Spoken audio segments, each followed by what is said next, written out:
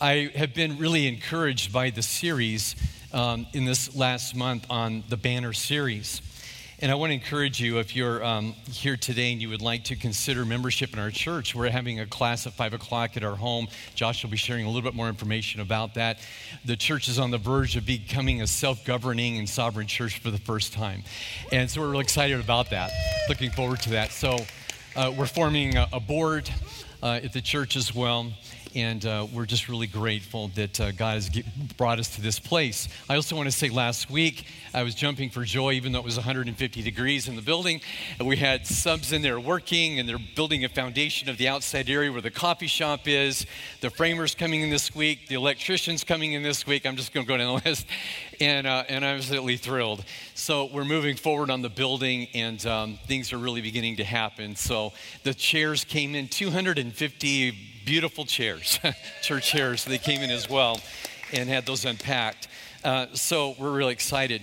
The Banner Church in the series, if you've been here in the last month, I love the series that we've just gone through because we know that biblically the Lord is our banner. Jehovah Nissi, the Lord is our banner. And I've reminded myself that I've been praying that prayer, reminding myself, Lord, you are my banner. You're my covering. You're my authority. And we spoke about this in the last few weeks. But I was thinking this week as I was preparing for this new series, it's a series on the life of Daniel, and it's Living an Uncompromised Life is the title of this new series that we're going to go through for the next 4 weeks. And I thought about that many of you, and as a pastor, I really try to hear the heartbeat of the sheep and where they're at and where they're coming from. And I felt like the Lord really speak to me this past week that many of you, and I don't realize the full significance of this, is you're in change, you're in transition. Some of you are searching for a church. Some of you have come out of a church where maybe you are kind of confused of what this is all about.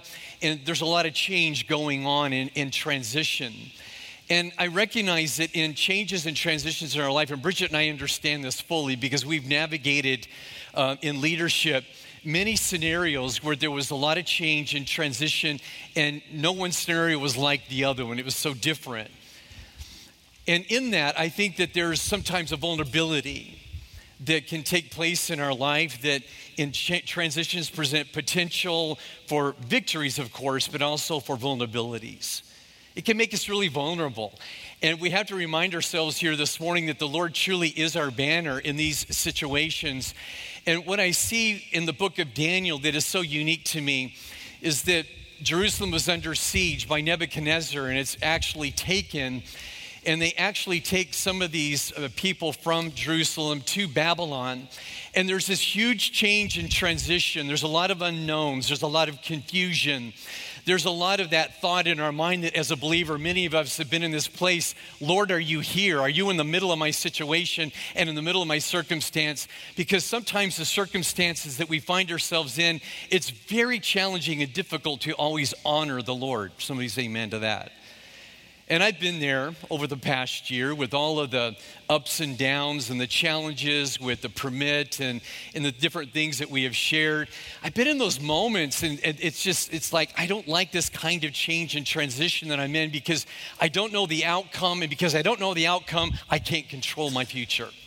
Don't you wish you could just control what happens in your future? I really would love that. But God's like, you know what, I'm not going to let that happen because you would have no reason for faith or trust in me if you could really control your future. But it makes us all, I think, in different ways somewhat vulnerable. And we have to remember that we need to stay under the covering. And what's really unique about Daniel and his 3 friends, they were just teenagers at the time as they're brought to Babylon to be trained to serve in the palace of Nebuchadnezzar. But what is so amazing to me that they found themselves in this huge transition and change, a new culture, a new city. They've lost family connections and everything, and they're actually, taken hostage like slaves in this place. But yet Daniel and his friends, and it's really just 4 Hebrew teenagers. But there was something about these 4 Hebrew teenagers that was very unique and very special that they thought, well, you know what? We don't understand all this. It's very confusing. This is a change that we didn't foresee. We didn't plan on. Isn't something I would have chosen, but they were able to honor God in their circumstance. And I think this is so key for many of you here today that, that I'm not going to compromise my faith in the word of the Lord. I know that God is still faithful. I know that God is still merciful, even though my feelings are going up and down like a roller coaster, and I feel just kind of disoriented. I feel displaced. And I've talked to many people in the church like that especially in change and transition, we're not in our building. I feel when I come in here sometimes, I feel really displaced because I know this is only temporary, but yet the fact remains in my heart. I want to be like a Daniel in my heart and say, God, I'm going to honor you wherever I'm at in whatever circumstance that I'm in. I'm just going to honor you. And I know that there truly is a purpose for the reason that you're here this morning. It's no accident. I never feel like when people walk through the door, they actually stumbled upon Banner Church and like, oh, I'm here, I feel like really the Lord, whether you know it or not, led you to this place for a reason, for a word. Even if you never come again, hopefully the word of the Lord will impact your heart today and give you a truth that you can live on and really take with you. And there's a transformation that takes place. And this title, Living an Uncompromised Life, is important for us today and the culture in which we live, especially as a believer, because there's so much change going on in our culture, politically, economically, sociologically in our culture as well. There's a lot of transition and change, and it's hard for us to keep up sometimes, but the thing that grounds us is the word of the Lord, and Daniel demonstrates this in really a miraculous way that I'm going to honor God. I'm not going to live an uncompromised life because of the pressures that I feel here and there, and even though he seemed vulnerable, he's removed from the covering of his family, from Jerusalem, and from the king that was there. And they're really just kind of just taken hostage, literally, to Babylon. But yet, he understands that I'm going to keep myself under the banner of God, and I'm going to let him be my covering. And he purposed in his heart, we're going to read here in a moment, that I'm going to honor the Lord. I'm not going to back away in my faith. I'm not going to compromise my convictions because the circumstance I'm in is not a perfect scenario. I'm the most vulnerable in my life when I'm not in my comfort zone, when I'm in circumstances where I feel pressure and I'm uncomfortable, I don't know the outcome, what's going to happen. It does make me vulnerable, and a lot of times where it shakes my faith. It's like a faith-shattering situation a lot of times, and I've got to get my bearings back again and know that God is still on the throne. God is still in the middle of my situation, and I'm going to learn how to trust him and put my faith in him on a daily basis and honor him no matter what. And that's what Daniel did. Living an uncompromised life. The name Daniel means God is my judge. And I think this is really specific, this name that God is my judge. And there was a unique quality about Daniel's character that gave his life substance and courage. Really, the bottom line is this: he was only interested in pleasing God. And there's a mindset there. It's like, I want to please God in my actions and my words and my mindset. I don't always reach the mark. I know that there's times that I do and say things where it's not pleasing to the Lord, and I go back. And I think God can so appreciate when we go back to the Lord and forgive and ask God for forgiveness. It's like, Lord, I know what I just did is not pleasing to you. I want to rectify that. But in my heart, in the integrity of my heart, I want to do what is right. And I think that's all that God expects. But Daniel was unique in this quality about his character that I believe really gave him the substance and the courage to do what he did throughout this book. He became an amazing prophet. They say that nowhere in Scripture does it say that he ever failed God. He's one of the few prophets that lived this upstanding life of godly character without compromising or backing away from his convictions, even when it put him in a situation where he was put in a fiery furnace where he could have died. He was thrown into the pit of the lions where he could have died. But it's like, you know what? I'm not going to back away. I'm not going to compromise. If I lose my life, I lose my life. But I just simply want to please God in everything that I do. That's amazing to me. It's just a perspective, a mindset, an attitude that literally helps guide his life in so many different ways and the decisions. And he doesn't back away, but yet he has something about his life. He does it very gracefully. He does it in such a way where he's very sensitive to the Spirit of God in his life.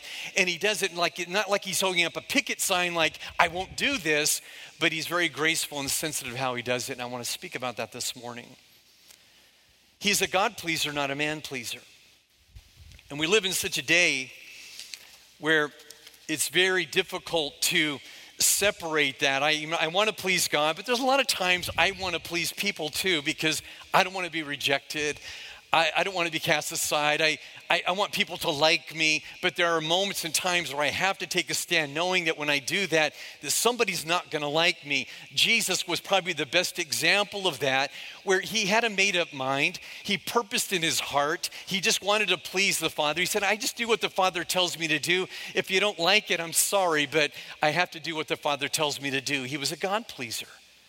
And in that, a lot of people got upset because he wouldn't conform to the religious ways of the culture that he was ministering in. He wouldn't conform, even sometimes the disciples, like, you don't want to go there. And he wouldn't conform to that. It's like, I just want to please the Father and what he's told me to do.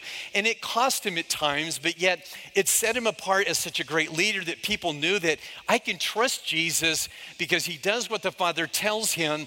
And I know that the words that he speaks, there's no selfish agenda there. There's no selfish motive there, that he's speaking from the heart of the Father, and that's the kind of leader that I know that I can trust.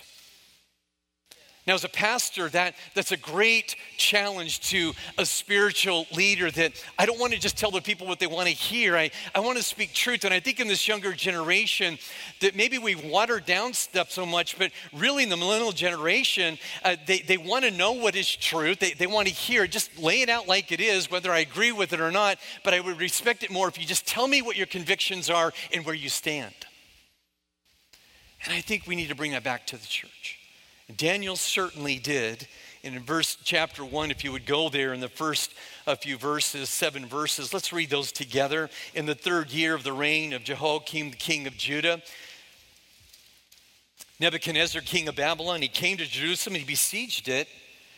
And it's interesting, in verse 2, it said that the Lord gave Jehoiakim, king of Judah, into his hand. In other words, God allowed Nebuchadnezzar to come in, besiege the city, and defeat them.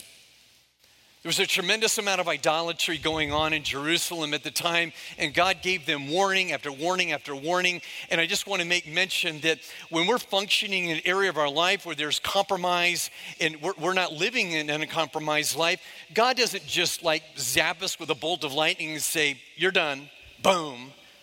But God sends prophets to bring warnings and giving opportunity and chances for people to come back to the heart of the Lord and stop being a man pleaser and being a God pleaser, or not allowing some of those things. And God will always send a prophet, and I know he has in our life, and usually he'll send a prophet through someone that we have a relationship with. It could be a wife or a husband, a son or a daughter. It could be a friend. It could be a spiritual leader. And we don't even realize it sometimes, but always in the Bible, I see even with David and so many, that God sent prophets to their life to bring them back into alignment under the covering that we spoke about last week. And God certainly did that, but it got to a point where it's like even the prophets couldn't capture their attention to bring them back into an uncompromised lifestyle. So God says, okay, I've warned you, I've sent prophets, I'm trying. And then he allows him to be besieged, and Nebuchadnezzar comes in, and the Lord gave him, king of Judah, into his hand, and some of the articles, even of the house of God, he carried with him to the land of Shinar, to the house of his God, and he brought the articles into the treasure house of his God.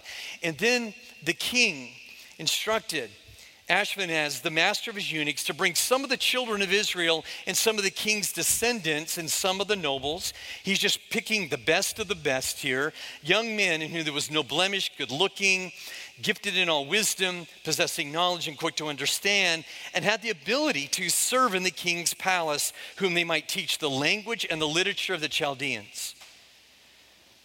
Now I talked to my son, who is a graduate in history and ancient history, and he's telling me, Dad, Babylon at this time was like the Oxford and the Harvard. This was the educational center of the world for literature and education.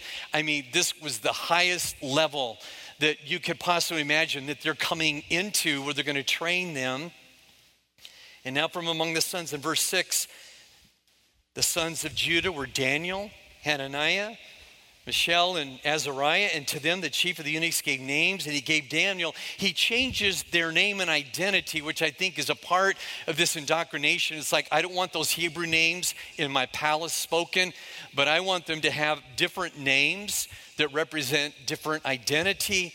and they gives Daniel the name of Belshazzar, to Hananiah, Shadrach, to Mishael, Meshach, and to Azariah, Abednego. We've all heard those four names. So here we are with four Hebrew teenagers in the palace, getting ready with a name change and identity change, being trained to serve in the palace before King Nebuchadnezzar. And you talk about a radical transition and change that happens in our life so oftentimes. It's like, why didn't God save us or protect us from this? Why? I mean, all the why questions, why this, why that, why did this happen? We trusted the Lord. We didn't bend our hearts to an idol. We didn't bow down to a foreign God, but we're paying the price for an ungodly king in Jerusalem. Why would we have to pay the price for this ungodly leader? And now we've been taken from our home, taken from our family and our friends and our culture and everything that was comfortable and great. And now we're in this palace being indoctrinated to serve the king forever and ever. Can you imagine the mindset of what they're feeling and thinking? It's a radical transformation, a radical transition, I should say, a radical change for them. And there's a decision, I think, that has to be made with many of you in this situation, as I said earlier, that, I don't have answers for this. There's so many why questions I have. When I get to heaven, I've got a long list of questions I want to ask the Lord. Why this? Why that? Why that? And I can't wait to ask him. But while I'm here on this earth, I have never discovered in the Word of God in there anywhere where it says, you have to understand. But what I discover in Scripture is just trust me. You've got to trust. But I don't always have to understand things. And I'm sure they didn't fully understand, but they're going to honor God in their hearts. And so verse number 8, I think really is the key to this chapter. It's, if you remember one verse in the chapter that we're reading together, remember please this particular verse. It says that Daniel purposed in his heart that he would not defile himself with a portion of the king's delicacies or with the wine that he drank. He was basically made up his mind beforehand when this was presented that I'm not going to do that. And we know that the wine and the delicacies and the food was offered to idols before it was presented to them. And basically he knows it's not kosher, I'm sure. And it's been offered to idols, and the conviction of his heart, thinking, I can't defile myself, I can't do this. I'm going to live an uncompromised life here, even though I'm in this setting. Nobody would know. I'm not in Jerusalem. I mean, nobody probably would care, but in my heart, I know that this is a conviction. I'm not going to defile myself with this. So here he is, and he said, he purposed in his heart. And this is a huge key for us as a believer this morning, that when we encounter a situation where it's like, nobody's going to care. Nobody's going to know, and God's given us this conviction about something in Scripture that's important to us.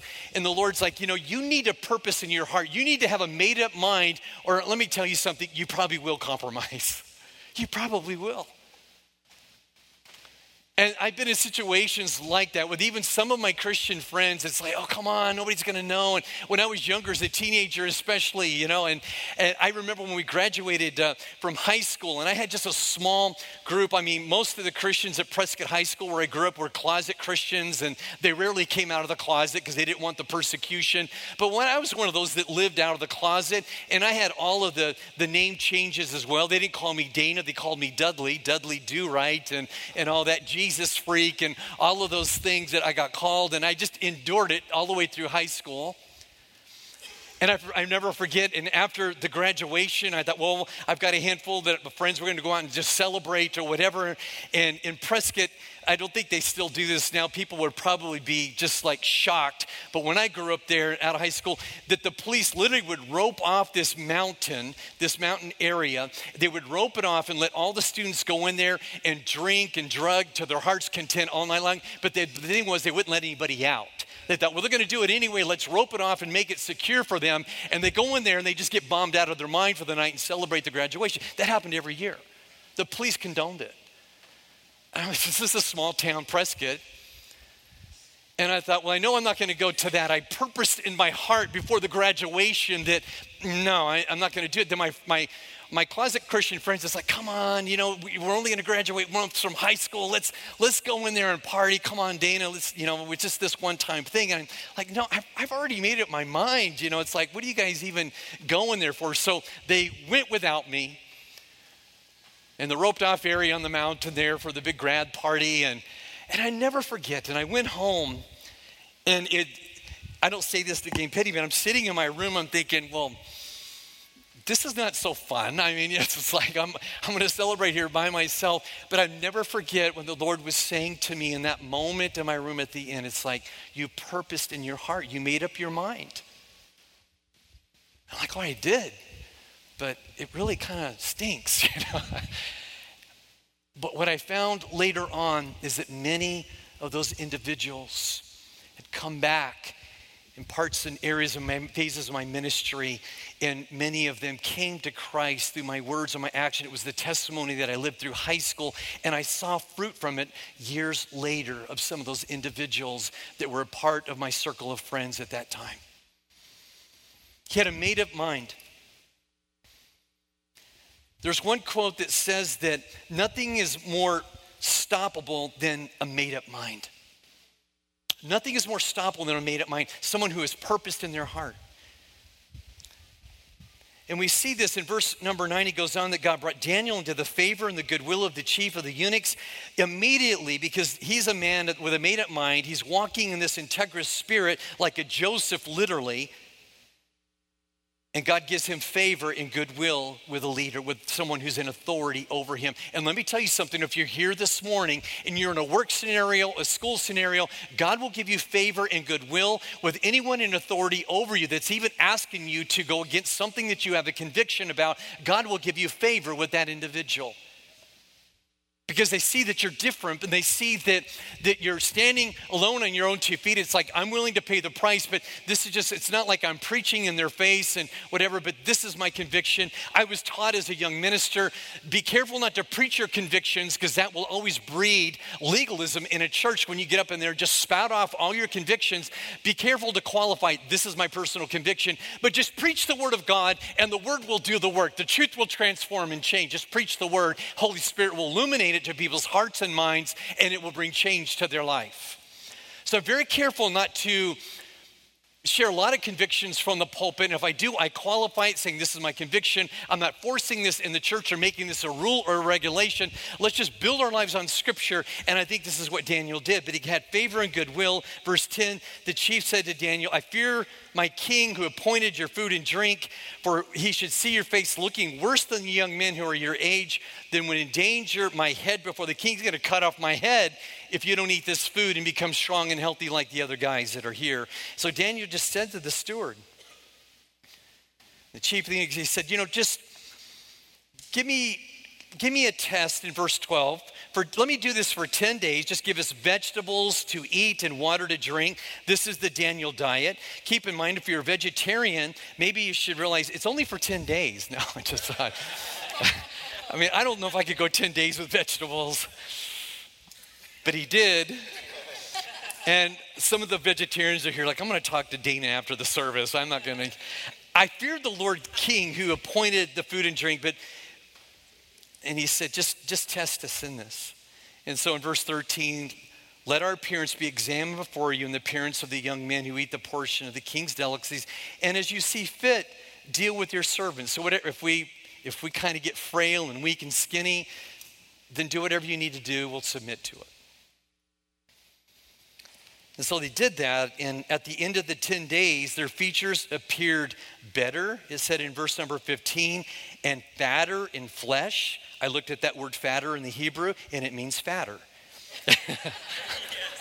So, in the flesh, then all the young men eat the portion of the king's delicacy. Thus the steward took away their portion of delicacies and the wine that were to drink, and they just gave them vegetables. And Daniel, first of all, he takes a stand. He's like, this is the life, the uncompromising life, the way of the uncompromised life. I don't want to eat food and defile myself.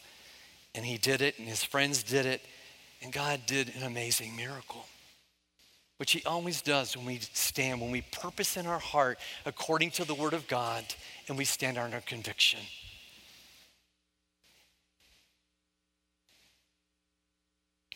God gives us favor and goodwill. God gave them, they were better and fatter. And then it says in verse number 18, at the end of the days, the king said that she brought in before him, and he interviewed them among, and all was none like Daniel, and Hananiah, Mishael, and Azariah, and they served before the king in all matters of wisdom and understanding, about which the king examined. He found them 10 times better than the magicians and the astrologers who were in his realm. Thus Daniel continued until the first year of King Cyrus. Their career, their ministry was set into motion, and during this time, they were better, fatter, favor, goodwill, knowledge, skill, wisdom, understanding, because of just one simple conviction that they stood on, saying, I'm not going to go there. I'm not going to, nobody would care. It's not a big deal, but it's my conviction. And they demonstrate to us, and I think in such an amazing way, what happens when we live an uncompromised life. Now, I understand from the story, this is a good part of the story, but when we get into chapter 3 and 6, it talks about how they were tested again because they wouldn't bow down to the idols, threw them in a fiery furnace, threw them in the pit of lions.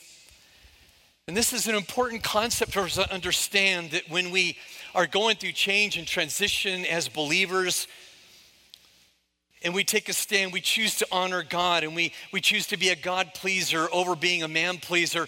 I can prophesy to you, I can promise you that there's going to be moments where you feel like your faith is being tested. What Peter says in the first chapter, he says that it's like a fiery furnace. It's that your faith is tested like a fiery furnace, and it just removes all the chaff away. It's more precious and pure than fine gold. It's a part of the Holy Spirit's mechanism to shape and mold our life. It's a part of discipleship that nobody wants to talk about. It's called the school of the Holy Spirit. That as a pastor, it's like I can't prevent that from happening in your life. Some of you sitting here today, I've just talked to a few of you, Flo. In our house, we witnessed it where you fall down. You've been through this furnace of testing for the last few weeks and still recovering physically. It's been a fiery furnace, but yet you're here today with your husband, hallelujah, and worshiping the Lord. And it's like, you know what, I'm going to live a life that's uncompromised. I'm not going to give up my faith because of a crazy accident and whatever in that, but I'm going to continue to serve the Lord. And I know that my God is able. He's going to bring a full healing to my body. I don't understand why that happened, but it happened. There's going to be a pit times where you'll feel like, I just feel like I'm in the pits. And I'm surrounded by all of my enemies in a queue, like lions just wanting to lash out at me. And the Bible clearly says that the devil's like this roaring lion just going all around wanting to find someone that he can just literally devour. I can't promise you won't be in the pits at times as you live this uncompromising life. There'll be moments where you'll be saying this like, God, are you here? God, are you with me? God, I took a stand for you. Lord, I sat in my bedroom on that night after that graduation, and I sat there thinking, God, this is not much of a celebration. Let me tell you something. In the heavenlies, there was a celebration because there was a young man at 18 years old that purposed in his heart and mind before that graduation ceremony that I won't go through that gate. It's not worth it. It's one night. It's not worth it. I don't want to look back on my life and even my time in high school as a student and regret. It's like, why did I do that? It was one of the dumbest things I've ever done. And there's pits and there's furnaces that God will take us through, just like he did with Daniel and his friends.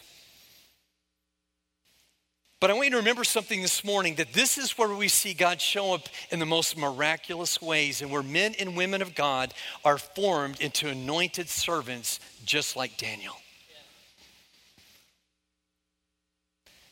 The greatest miracles in my life personally, the greatest miracles in the church are those moments when we're on the verge of just thinking, let's just compromise a little bit so that we can get this thing through and we can get it done.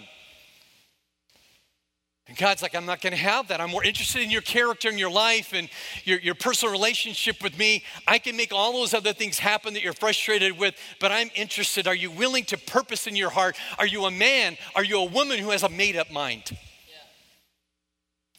And there's even issues in all of our lives today, if we're really honest, that I'm thinking of in my life. It's like, like that. And I haven't come to that moment in my life where it's like I had this made up mind, I purpose in my heart of what is right biblically that I need to do, but I'm just kind of hoping maybe God will change his mind and make this a little bit easier and let me just fudge a little bit because I don't like pain. I don't like to suffer. I don't like it when my faith is tested so much. I don't like it when I get alienated by my friends and family because I'm taking a stand. I don't like the rejection or the persecution. Jesus went through all of those moments, but it's like, I just want to do what the Father told me to do. That's what I'm here for.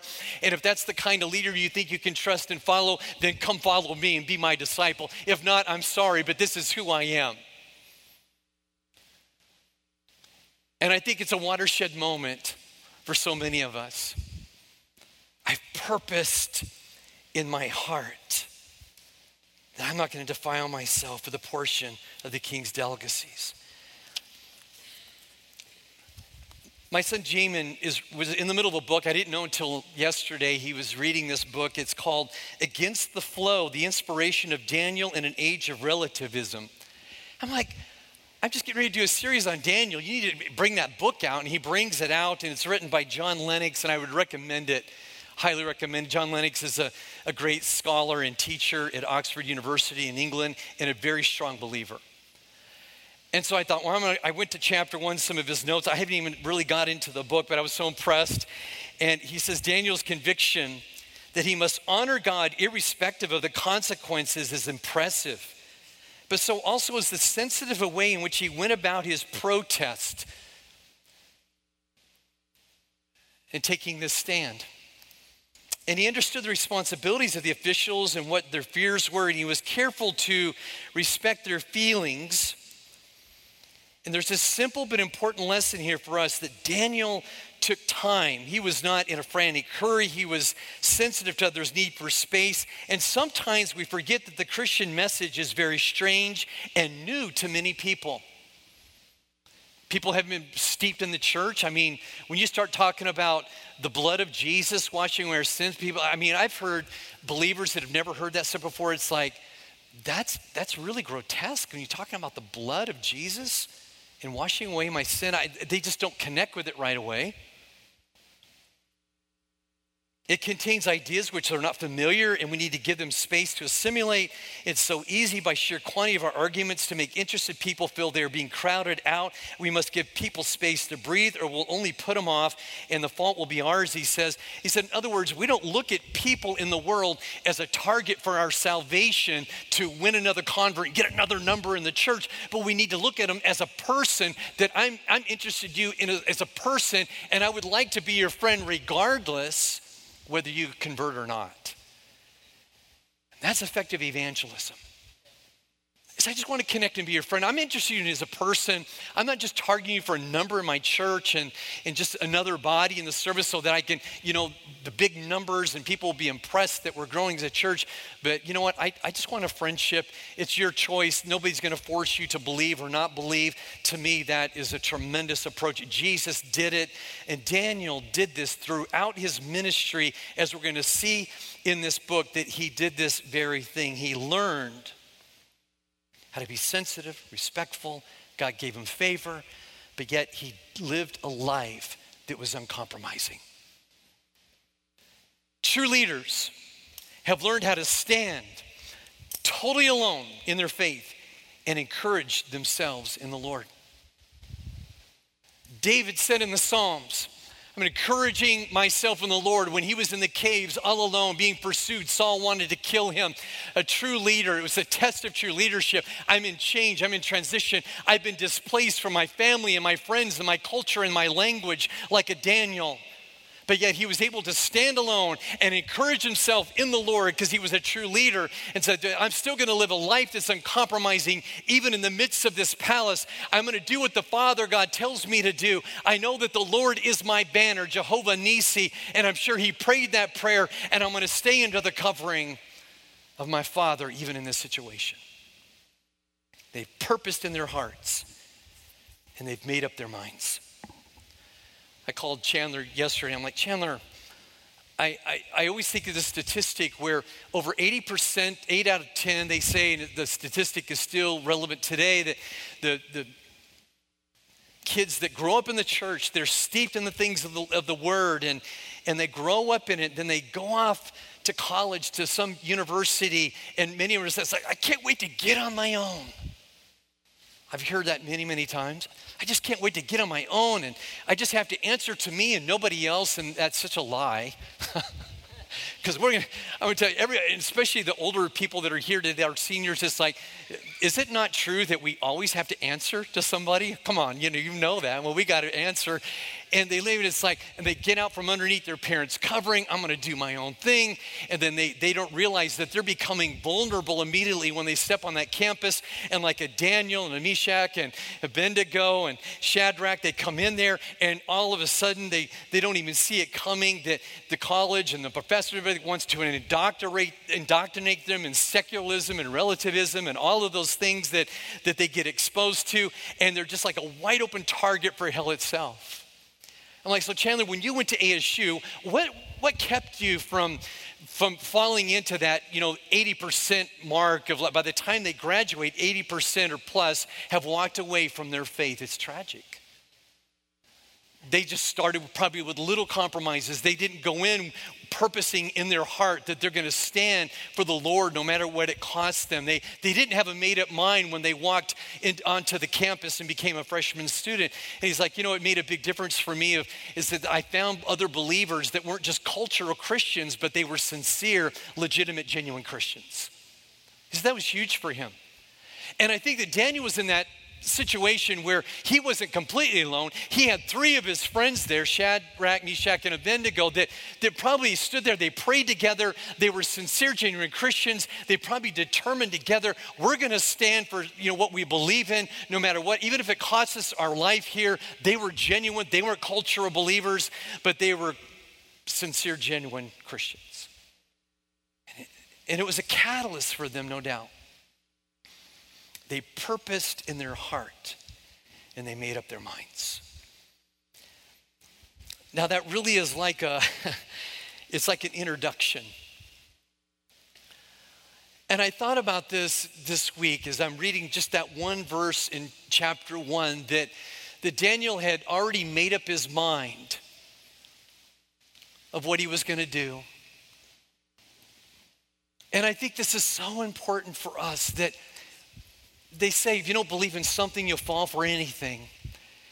And how can you purpose in your heart if you don't have a set of standards and convictions and you don't understand the word of the Lord for your life? It's so important that we teach our children and our teenagers not just doctrine, but we teach them convictions, and we teach them how to stand on their own 2 feet, knowing that there's going to be a day when they get to leave the covering of the home and mom and dad. And by the way, when I got married when I was 33 years old, but I realized biblically that when the Bible says in Genesis, a man shall leave his father and mother and cleave to his wife, and the 2 shall become one flesh. Even though I didn't live under the natural roof of my parents, I didn't live in their home, but spiritually I understood in my heart, I'm still under their authority and their covering.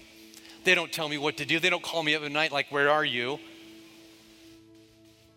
And when Bridget and I started dating and I brought her to my house, I wanted my parents to meet her, and I wanted my parents' blessing when I decided to get married. It's like I wanted them to bless it, and I wanted to honor my parents because I thought until I get married, I really am still under their covering spiritually, and God just so honored that. It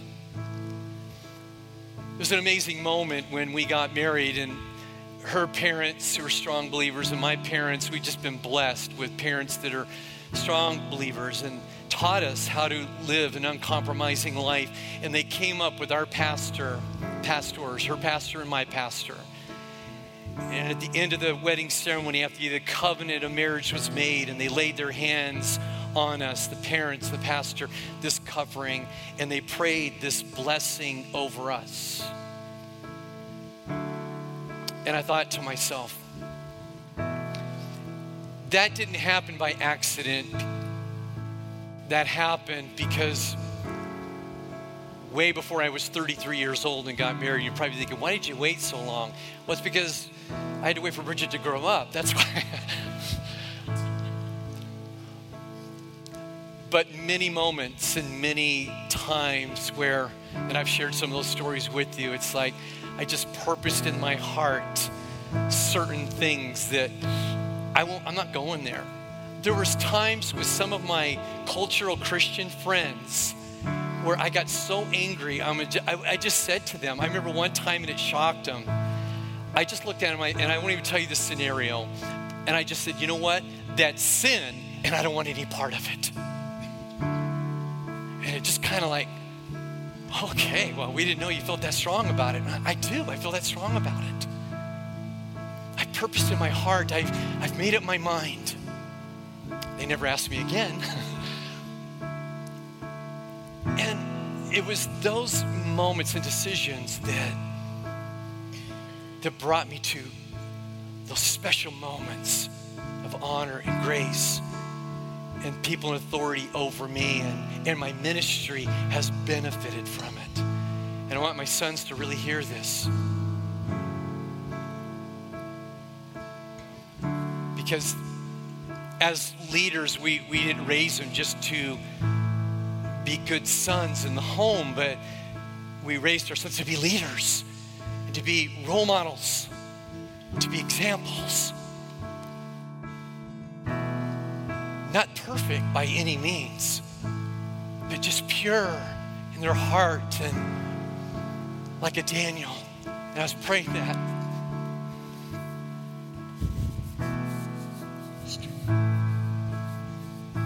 As I went into this chapter, I was praying, God, I want my sons to be like Daniel.